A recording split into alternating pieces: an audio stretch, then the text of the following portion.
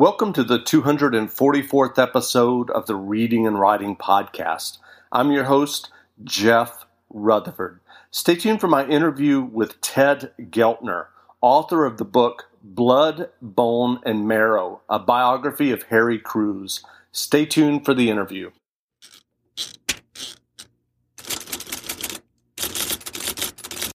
Welcome back to the Reading and Writing Podcast. My guest today is Ted Geltner, author of Blood, Bone, and Marrow, a biography of Harry Crews. Ted, welcome to the podcast. Thanks, Jeff. Well, if someone listening isn't familiar with who Harry Crews is, can you spend just a few minutes talking about Harry and who he was? Sure.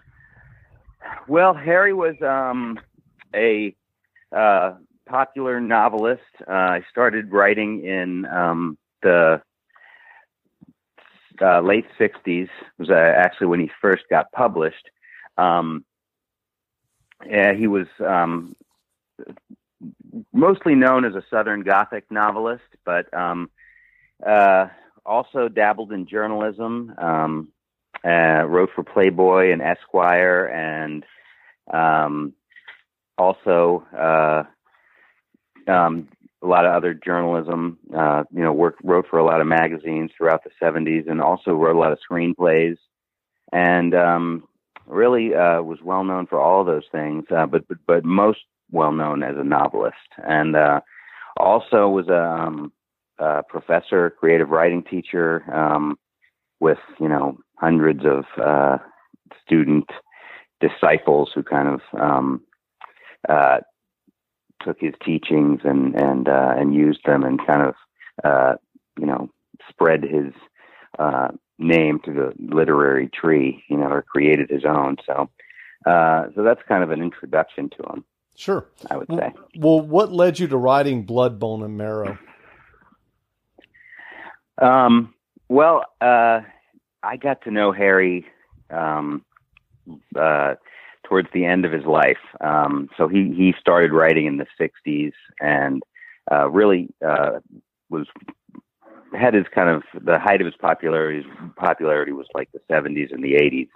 And by the time I got to know him was like in kind of the early 2000s. And Harry had always, a lot of his books had been optioned for movies, but they had never ever made it to the screen. So he finally had that happen for him at about 2004, and they made a movie of a book called The Hawk is Dying, which is one of his early novels. And at that time, I was a newspaper reporter and got the call to do the story and I write the story about the movie, and got to interview Harry and write an article for the newspaper, and then kind of kept on doing that. And Harry wrote another book, and a lot of things happened to him that were newsworthy, and I kept in touch with him and got to know him pretty well. And years later, I was out of the newspaper business, but I kept in touch with him and got the idea to write a biography of him. And this was when he was still alive, and interviewed him a few times toward the end of his life. And after that, I just continued with the project. And the other thing was that he had during those years he had sold all of his papers to the University of Georgia. So I got to do the research. He'd kept all his letters and all of his papers and all that sort of thing. So that was kind of the genesis of the book. And then just researched it until I had gathered enough information. Sorry. So do you have a favorite Crews novel yourself? I do. I've been talking to people about Harry Crews for years now, and the number one, by far, what people say is their favorite Harry Crews book is a book called The Childhood. And so Harry had written, he had written, these string of novels, after it took him a long time before he broke through. And then he wrote like 10 novels, all, really highly acclaimed and great books. But then he decided he was going to write his biography or autobiography, and he wrote this book, A Childhood, which is about his. He grew up really poor on a sharecropper farm in Bacon County, Georgia, during the Depression. So that's what this book is about, called A Childhood. So anyway, that's really not unanimous, but the high percentage of people say that's the best writing he ever did. It was kind of the peak of his career. So, but your question was what my favorite is. So I love that book too, but I would have to say, I've read them all now. And he wrote 22 books, I think in total, including, journalism and this, memoir, and then all of his novels. My favorite probably is a novel he wrote called A Gypsy's Curse, which was like his fifth or sixth book. And the story behind that is, if you don't mind that I no, not at all, extend this answer. Okay, so anyway, so just a little more about the life of Harry. So he had his first three books had characters that he called midgets. That's not the term of art to use today, but nonetheless, they were that was part of the book, and he developed this reputation for writing about freaks. Again, his word, or the word that was used about him. That there were these sort of characters, and that was kind of part of his outlook on his own writing, was that he wrote about these sort of characters because it was they had these outward issues that they couldn't hide. And, Harry would say that, all of us have these issues, but most of them are on the inside. But these sort of characters, the world is staring back at them. So they're looking at their own inadequacies. The world is a mirror to that. Anyway, so he wrote all these books with these sort of characters, and then he got this reputation, and people were telling him, you can't do that anymore. You're a one-trick pony. You can't do that. And his response was this book, A Gypsy's Curse, or The Gypsy's Curse, which the main character is a legless, deaf-mute hand dancer. And so basically it was Harry saying, this is how I write, and this is what I'm going to tell you about, regardless of the criticism I get. And so anyway, it's a great book, and it takes place in a boxing gym in Jacksonville, Florida, and it has great characters. And it's the only book that he wrote in first person of all of his books. It's told from the point of view of this character. So anyway, so that's my favorite of all of Harry's books at this point. This kind of changes, but it's a great novel that I recommend. Sure. So in your research for this biography of Cruise, was there anything that particularly surprised you about his life that you hadn't known before you started the research? Well, I guess there's surprises all the time. The part of it that I didn't have any idea about was all what happened kind of in his life before he ever was published. He had this long period where he was really just teaching himself how to be a writer. So, he was, like I said earlier, he grew up really poor. None of his family had ever even graduated from high school. And, but he got this, whatever there was within him that was going to cause him to be a writer. He had that, and it drove him to,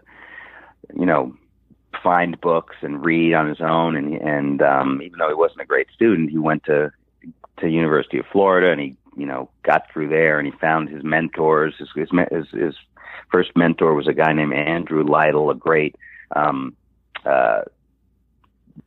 teacher of writing, also the teacher of Flannery O'Connor, and, a guy who, was, in those years, one of the most respected, writers, in the South. Anyway, so through that, those sort of things are the things I really didn't know much about. His how he developed, and what got him to the stage that he was. He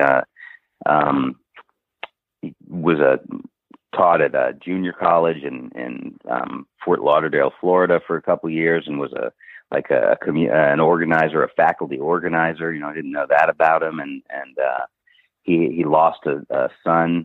One of his kids drowned at an early age, and really didn't know that story. So I guess it was the story of his early life before he became, the Harry Crews that everybody knew. Those sort of things really were interesting to research, and also surprising. And what was that apprenticeship period like for him? I mean, how did he become the writer that everyone knows as Harry Crews? Well, the kind of the greatest story that really tells how hard he was working to teach himself to be a writer from that period of his life was his interest in and attachment to the work of Graham Greene. So Graham Greene was this, great English novelist of kind of literary thrillers, spy-related thrillers of that era. And he was a well-respected writer, but also sold a lot of books as well. So Harry decided, I guess something about the writing of Graham Greene really touched something in Harry.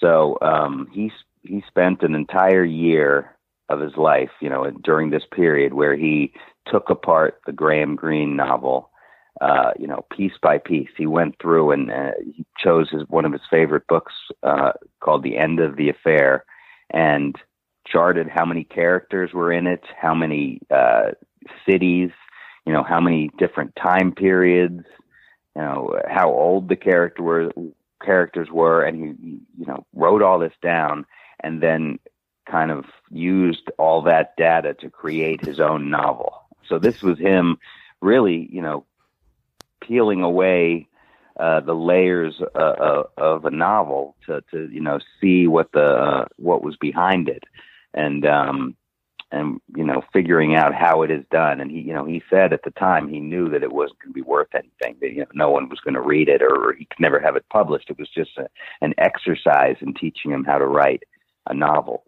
So he did that for a year, and then he sent it to Andrew Lytle, his mentor, who, he said he knew would say, this is, I see what you've done here, and this is not, you have not produced a successful novel, but hopefully you learned something in the process. So he did that, and he continued to write, and he always said he had a room full of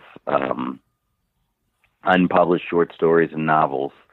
And then finally, he had an epiphany at some point where he realized that he needed to write about he felt that he was ashamed of who he was, and that's why his writing wasn't working. At some point, he realized that who he was what was going to make him a writer, and that was kind of a turning point for him.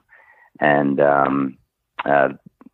mid to late 60s, he got that idea, and he wrote this book called The Gospel Singer, which was really, a semi-autobiographical book about, someone of his upbringing.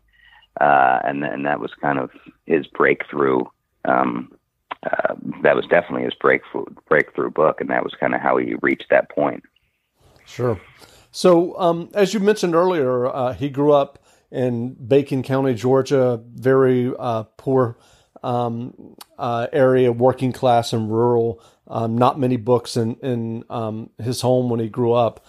In your conversations with him and in your research, I mean, were you ever able to figure out what drove his passion to become a writer?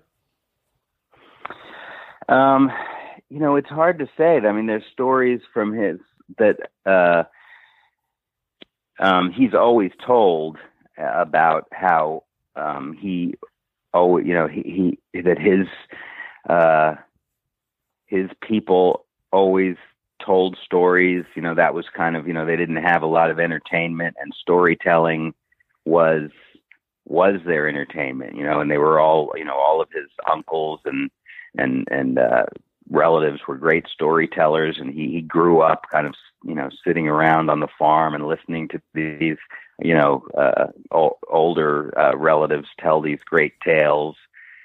And so that kind of was the where he got the idea that storytelling was,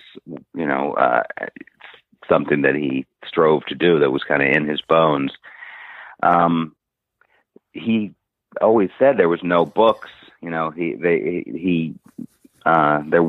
his parents didn't read, and there were just no books available, and that he, the only book that was, the books that were around were the Bible and the Sears catalog. So he used to go through the Sears catalog and use that kind of as a writing prompt, with his little friends. This is when he was really young, and he would look at some of the ads, and then they would make up stories. He would make up stories for his friends about, what was really going on with these models in the Sears catalog. And then, just kind of from doing the research, he read a lot when he was in high school. He wasn't a good student, he didn't go that much, and he was kind of, his family was really poor, so they bumped around between Bacon County and the slums of Jacksonville. And then afterwards he went into the Marines, and this was like a great thing for him when he realized that the Marine, the base had books, had a library with books, so he spent all his time reading there. And I don't know when, there's stories that he tells about how he, went to he just wanted to see a writer, actually see one in person. So he knew of this writer in Jacksonville. This is, when Harry was maybe, late teenager, early 20s. And he went to the guy's house, looked up his address, and he went to like a payphone down the block, and he called the guy up. I can't remember who the guy's name is. It's in the book, but, and the guy's wife said the guy was out getting a haircut. And young Harry Crews said, well, this could be right. A writer is just a normal guy who goes out and gets a haircut. This doesn't make sense. And so he just got back in his car and left, but by that point, I guess he had already caught the bug. So it seems like it started really early, and it was, a flame that did not go out through his entire life. I mean, he had a crazy life with, drinking and all sorts of escapades that, created the Harry Crews character. But the one thing that never changed was that, he felt that he was on Earth to write novels, and whatever else there was, that was what he was going to do. That, when he got through whatever obstacle there was, he was going to be back at the typewriter trying to write another novel. You just mentioned alcohol, and I know that he struggled with alcohol for many years. Did he ever conquer his drinking problem? I think he conquered it in different ways at different times. I don't think he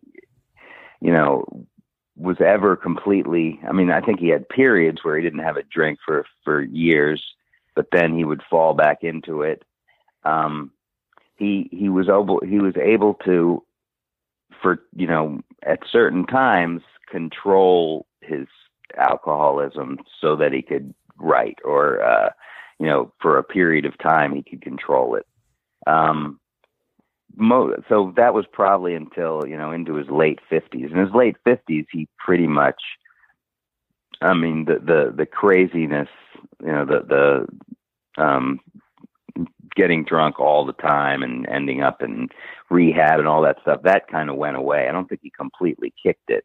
Mm-hmm. And then he had other issues, later on, with prescription drugs and things like that. So he was, he just had an addictive personality that Sure. went across everything that he did. Whatever his obsession was, he would overdo it. I'm trying to think of what his quote was, but he said that there's, anything that's worth doing is worth overdoing. So that was, his view, and I think alcohol fell in that category. Sure. Despite his drinking, as you've mentioned, he was able to maintain a very strict writing schedule almost every day. Can you discuss his approach to writing and his self-discipline over the years?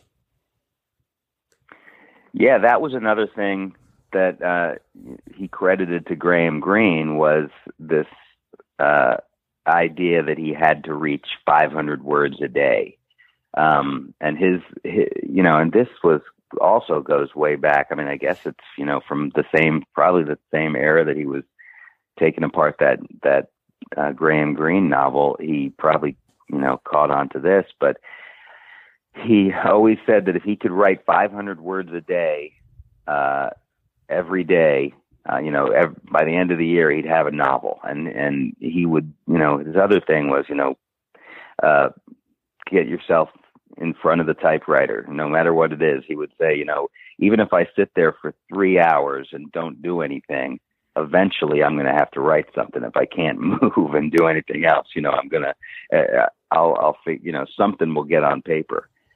So yeah, he would, when he was writing, and really producing, that was his schedule. He'd get up, ungodly early and write, for 3 or 4 hours until he got to that 500 words, and then, go about his business the rest of the day, do his teaching or whatever else he was going to do, and then be back at it, the next day.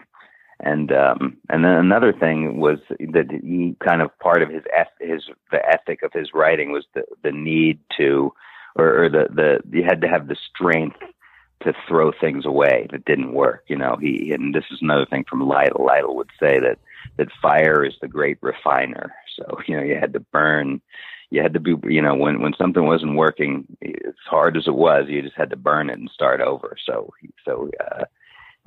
He kind of had that discipline as well. Once he knew something wasn't going right, he would start fresh.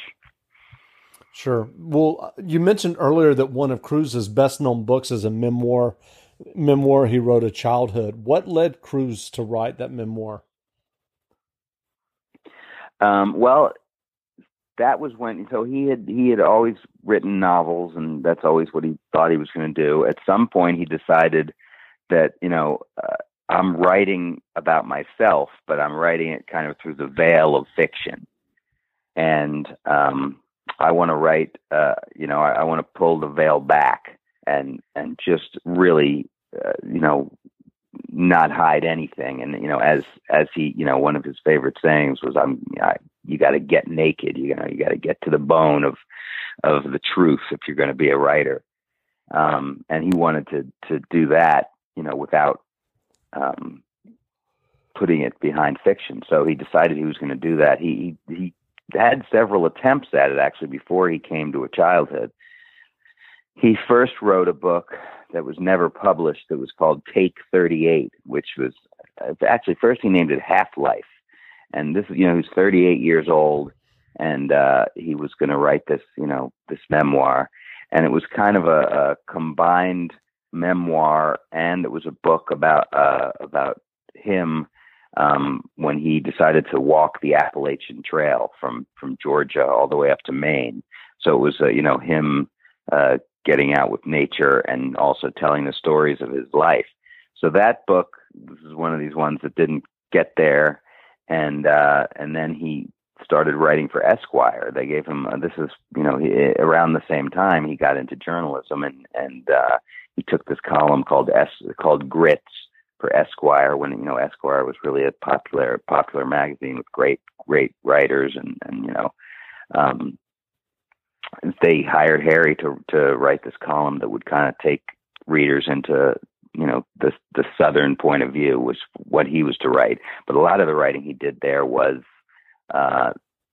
memoir, about stories, these type of stories about, Bacon County and the Depression and his upbringing.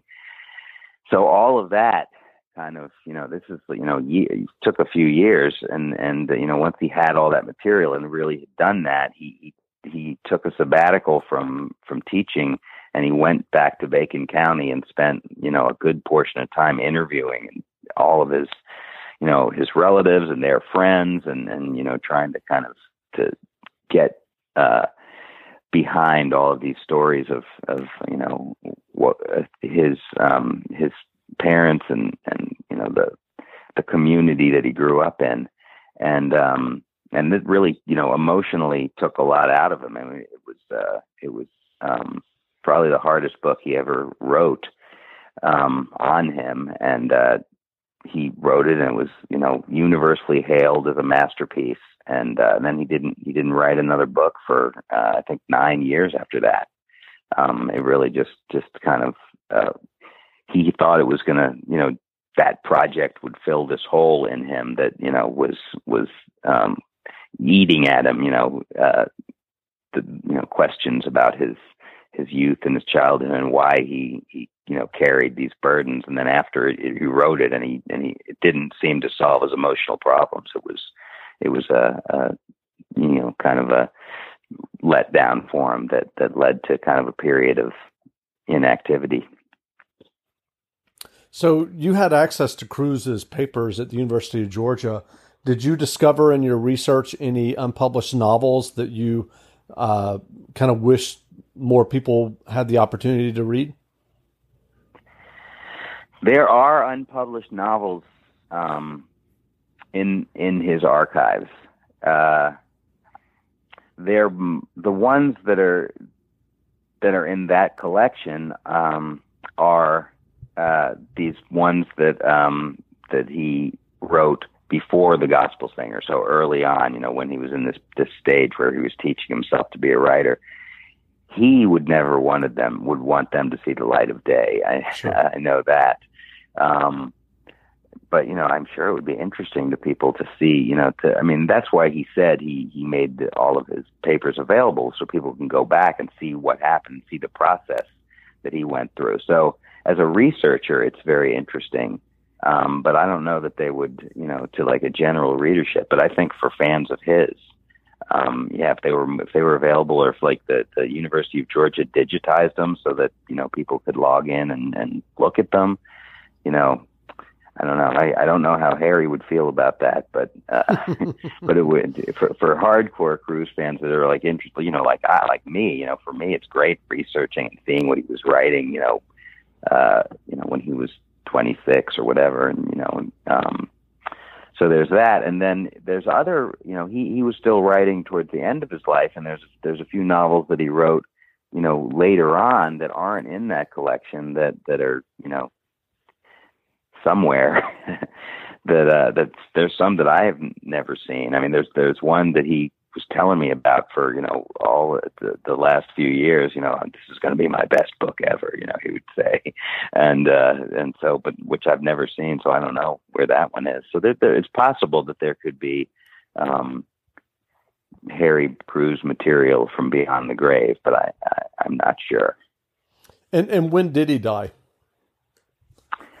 He died in 2012. Gotcha. So, so before writing Blood, Bone, and Marrow, what was your own writing journey? Well, I was a newspaper writer for years and years. Wrote at several different newspapers, and all different topics. I was a sports writer. I was an entertainment writer. I was an editor, and wrote business and news. And then around the time that I first met Harry Cruz was the time that I was also getting my graduate degree and my doctoral degree in journalism to go back and try to be a professor. So around that time, I when I knew him, I was still writing for newspapers. And then, as part of that degree, I started researching another writer, a guy named Jim Murray, who was a legendary sports columnist for the LA Times. One of the probably most well-known sports writers, and one of the few that have ever won the Pulitzer Prize. So I researched him for a dissertation while I was getting my degree, and then I later turned that into a biography. So that was my first book. Was a book called Last King of the Sports Page about Jim Murray, and then from there, once when I finished that project was about when I got into the research on the Harry Crews book. So I've gone from one biography to another here in the last few years. Sure. Do you have any other biographies planned right now? No, I really like the process of writing biographies, and during that whole process, I've read a lot, of them, and trying to kind of develop the skills of how to research and write them, and I really like the process. So I do think that I'll probably have a few more biographies in me, but I haven't nailed down the next subject. And it's both of the ones I've had, that I've written about, there's a lot to their life, so it seems like you have to have, to really create a full-length book where there's, a lot of, reasons to keep reading, and a lot of, material to create a narrative with. You need a certain person, but both of the subjects I've written about, they had varied stages to their life where a lot of different things occurred. So, I'm looking for another good subject that kind of lends itself to that, and one that is going to hold my attention, and then I think that I can create a story that readers would enjoy. Sure. So outside of Harry Crews, what books and authors have inspired your own writing?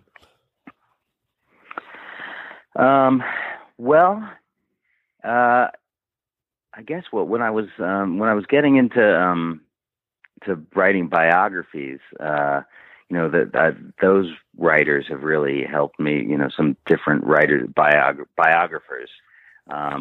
A guy who was influential in my life, who one of my professors, who's also a writer, a guy named William McKean, has written a bunch of biographies that I really went over, very closely to kind of figure out how to write them. Another guy named Tracy Doherty is a great writer. These are other people who write, who've written about writers. There's a few others that I'm blanking on right now, that I really looked at closely.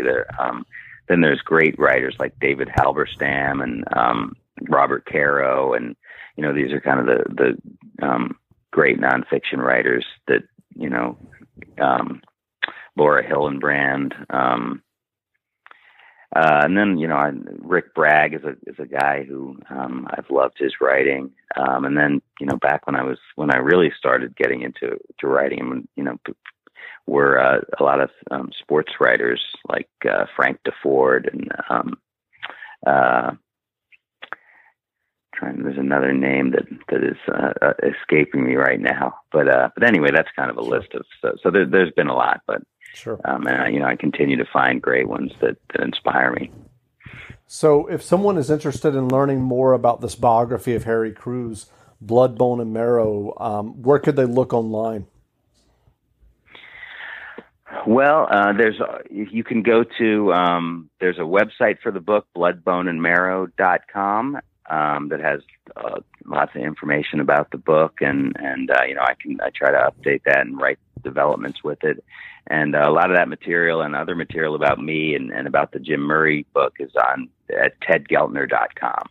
So either of those sites, provide a lot of information and can also direct you to some other areas, especially on the Blood, Bone, and Marrow one, and maybe on the other one. They both have kind of links to other sites. There's a great site about Harry Crews that lists all of his writing and all of his journalism, and I can't remember the address to it, but it's pretty easy to find, and it's definitely linked from my websites. Great. Well, again, we've been speaking with Ted Geltner, author of Blood, Bone, and Marrow, a biography of Harry Crews. Ted, thanks for doing this interview. Hey, thanks a lot, Jeff. It was fun.